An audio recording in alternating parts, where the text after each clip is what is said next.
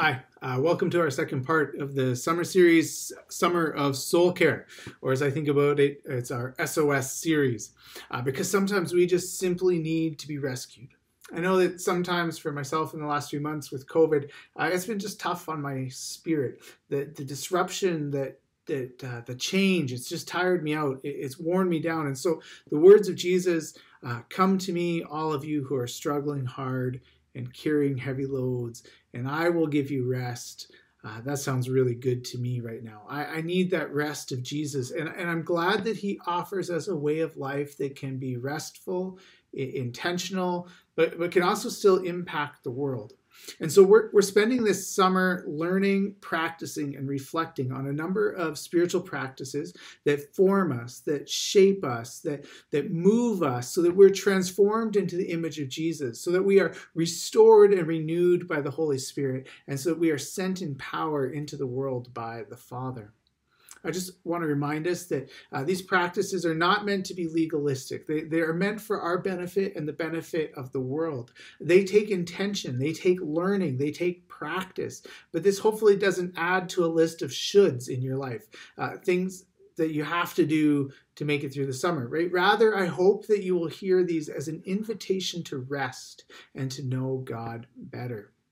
Last week, we started the series with one of the three roots that all of the other spiritual practices sort of build off of, and that was the Sabbath. The Sabbath is this command from God that once a week we stop our work and rest. This week, we want to focus on the second of these roots. It's called sacred reading, or the much cooler name is Lectio Divina. Lectio Divina is two Latin words. The first is lectio, which just means to read, and divina, meaning holy or divine. And so it is a sacred reading, a holy reading, the divine reading. This is a practice that goes back for hundreds of years within the Christian tradition. It's an invitation to enter Scripture with a posture to hear from God and to let God speak to us personally. When we're talking about spiritual practices, it's worth noting that they're just two practices of our faith that are integral to every other spiritual practice. Those are prayer and scripture reading, right? Every Christian practice requires prayer as a way to attune us to the work of God around us, to be open to responding to the presence of God in this spiritual practice. Scripture reading grounds us in this clearest revelation of God and his desire for us to know him. The scripture, we believe as Christians, is different than other books in that it is a living and active book. It's our expectation that when we open the scriptures and begin to read it, that it will speak to us, that it will challenge us, that it will comfort us. For those of us who have read the Bible for many years and have read every verse and every page multiple times, there's still an awe and a wonder when a verse that we've read over and over and over and over and over suddenly becomes fresh. It speaks to us in a moment of crisis or joy. It challenges us again in a new way. We believe that this is the Spirit of Jesus working through the text to meet with us. And so Lectio Divina is a spiritual practice that combines scripture reading and prayer together as one practice. Lectio Divina is an accessible way to encounter God through Scripture. So Rich Villodas says it's a slow, contemplative practice through which we make space for God to reach the depths of our hearts.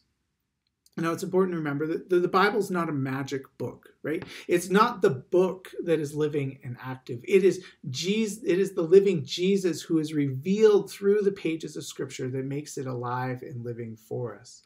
Jesus says in John 5:38 to the Pharisees, "And you don't have his word dwelling with you, because you don't believe the one whom he has sent. Examine the Scriptures, since you think that in them you have eternal life. They also testify about me. Yet you don't come to me so that you can have life." The Pharisees were passionate, careful students of the Scripture, but they did not have the Spirit of Jesus living in them, and so they missed the life that was being offered to them. So Jesus doesn't discard the Scriptures, but rather he encourages the Pharisees and us today to read it correctly. A.W. Tozer once wrote this. He says, "The Bible is not an end in itself, but a means to bring men and women to an intimate and satisfying knowledge of God, that they may enter into him, that they may delight in his presence, they may taste and know the inner sweetness of the very God himself, that is the core and center of their hearts." So when we're talking about Lectio Divina, we are approaching the text not to study, not to make it through a chapter of Bible reading, but to slowly meditate on a passage of Scripture, that God would reach down into our hearts, that we would take time to hear from Jesus. Now, there's a good time and a place to study Scripture, right? We need people who are students of the story of God, who will do the hard brain work to understanding the text and helping explain it to us. There's times and places for reading big chunks of the Bible, to getting immersed in the story of God, understanding where things have their place in God's grand redemptive narrative. But there's also a time to slow down, to meditate, to chew on the words. And chew is actually the really good word for what we want to do. The Jewish word for meditate, or Hebrew word for meditate, is hagah. So Psalm 1 verses 1 and 2 says, "The truly happy person doesn't follow wicked advice, doesn't stand in the road of sinners, doesn't sit with the disrespectful. Instead of doing these things, these persons love the Lord's instructions. They recite," or other English translations say meditate, hagah, God's instructions day and night. So day and night, this faithful person, hagah is the word of God. Hagah means literally to murmur, to imagine, to meditate, to mutter. In fact, a typical Jewish and Christian tradition was to mutter the words of Scripture as they read it out loud. And this image of hagah is like a dog working on a bone, chewing it, turning it over, moving it, chewing it again, right? In Benedict's 6th century world, wow, that was hard to say. The monks, they didn't just read with their eyes, but they would, with their lips, pronounce what they saw, using their ears to listen to the words they uttered. So they would sit and they would read out loud, so that they could speak it, they could hear it, they could see it. In John 6, there's this long conversation in which Jesus is offering himself as the bread of life. And he says in verse 35, "I am the bread of life. Whoever comes to me will never go hungry, and whoever believes in me will never be thirsty." And then in verse 47, he says, "I assure you, whoever believes has eternal life. I am the bread of life. Your ancestors ate manna in the wilderness, and they died.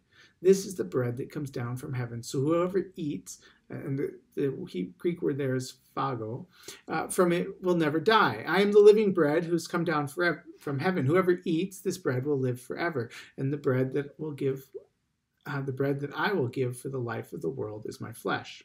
Which is a weird passage, but it gets a little weirder in verse 53. Jesus said to them, "I assure you, unless you eat the flesh of the human one and drink his blood, you have no life in you." No, which, let's just be honest, this is a hard teaching. And we would argue that it is a metaphor, that Jesus is pointing us to the Lord's table, where we share the bread and cup each week as a reminder of the presence and rescue of Jesus.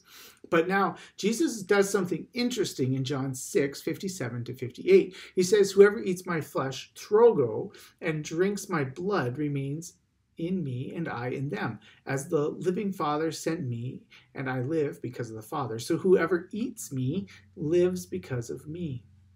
So if you were noticing, right, in the previous slide, we were talking this Greek word. The word for eat changes.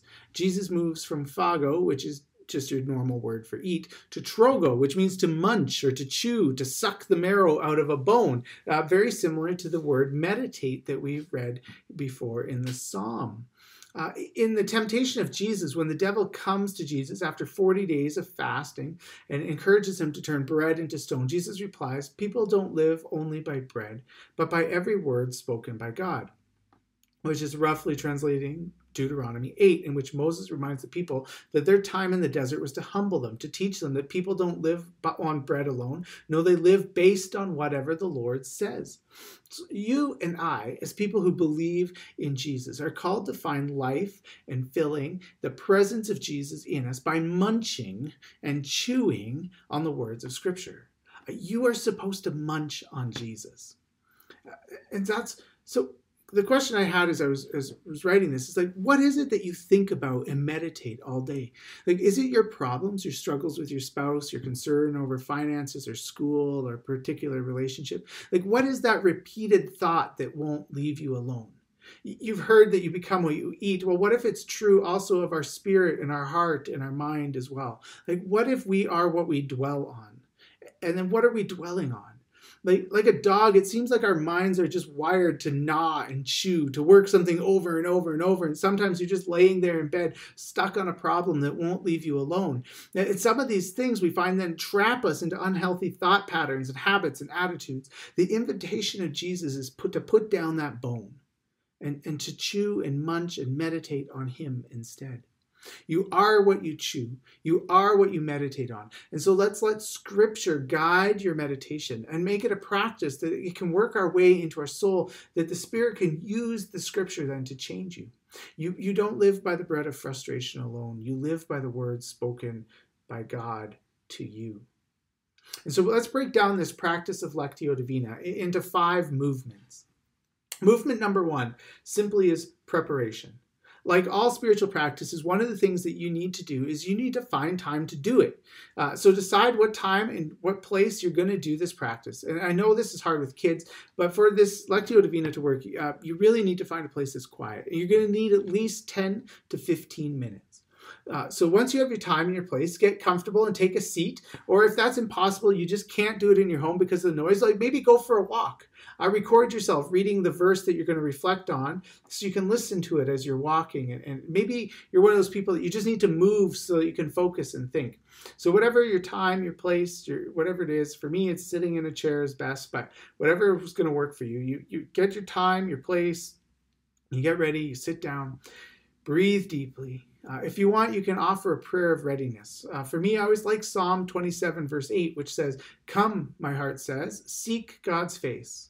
Lord, I do seek your face." Like this sums up the call God has placed on our hearts to find him and my desire to meet with God in this time of sacred reading. Movement 2, read the text. Reading, or lectio, is simple. Just read the text. What does the text say? And the goal here is not to see how much content you can cover. The goal is to experience what would God say to you through this scripture. So we pick a very small passage and we read it. The question we're going to ask is like, what strikes me? What word or picture or image or idea is standing out to me as I read this? So you read it very slowly or listen to it. Listen to yourself reading it very slowly. When you finish, read it again. Read these same verses 4 or 5 times. Read it aloud if you can. Engage your eyes, your ears, your mouth as you read the text. Sometimes I like to write it down. It's just another way to slow me down, to focus on the passage and what it's saying.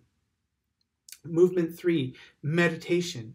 So now you're going to ask, what is God saying to me through this text? Do you want to ask God, like, what are you revealing in this passage? Does a word or a phrase connect with something in your life or your work, your relationship? Does a particular word make you think of something? What does that lead you? What's that idea taking you to? This isn't easy. Our minds get distracted easily. And if you find your mind has just wandered off, bring it back to the image of the word that first caught your attention. But also be aware that maybe those scriptures are leading you to think about that situation, that something different is there. God might be using that passage to reveal something to you in that.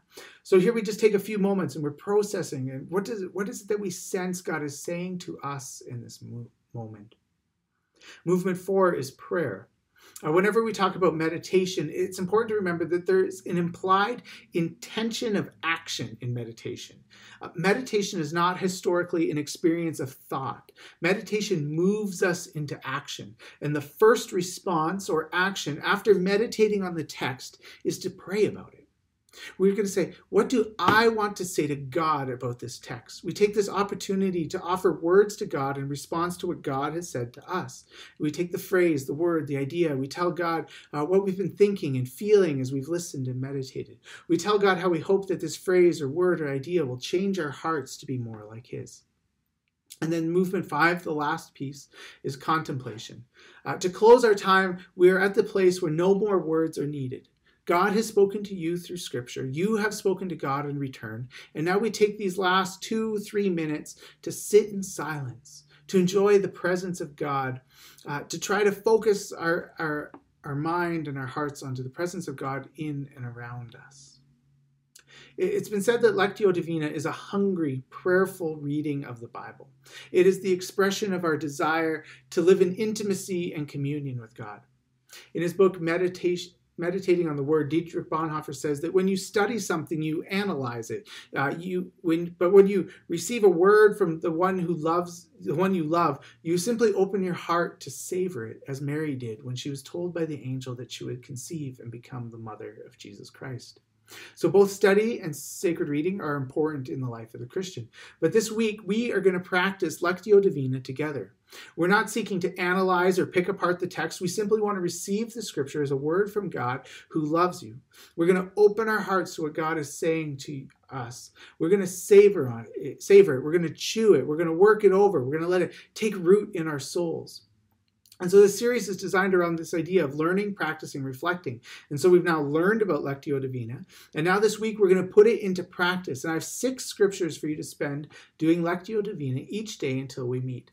I invite you to meditate and chew on these scriptures.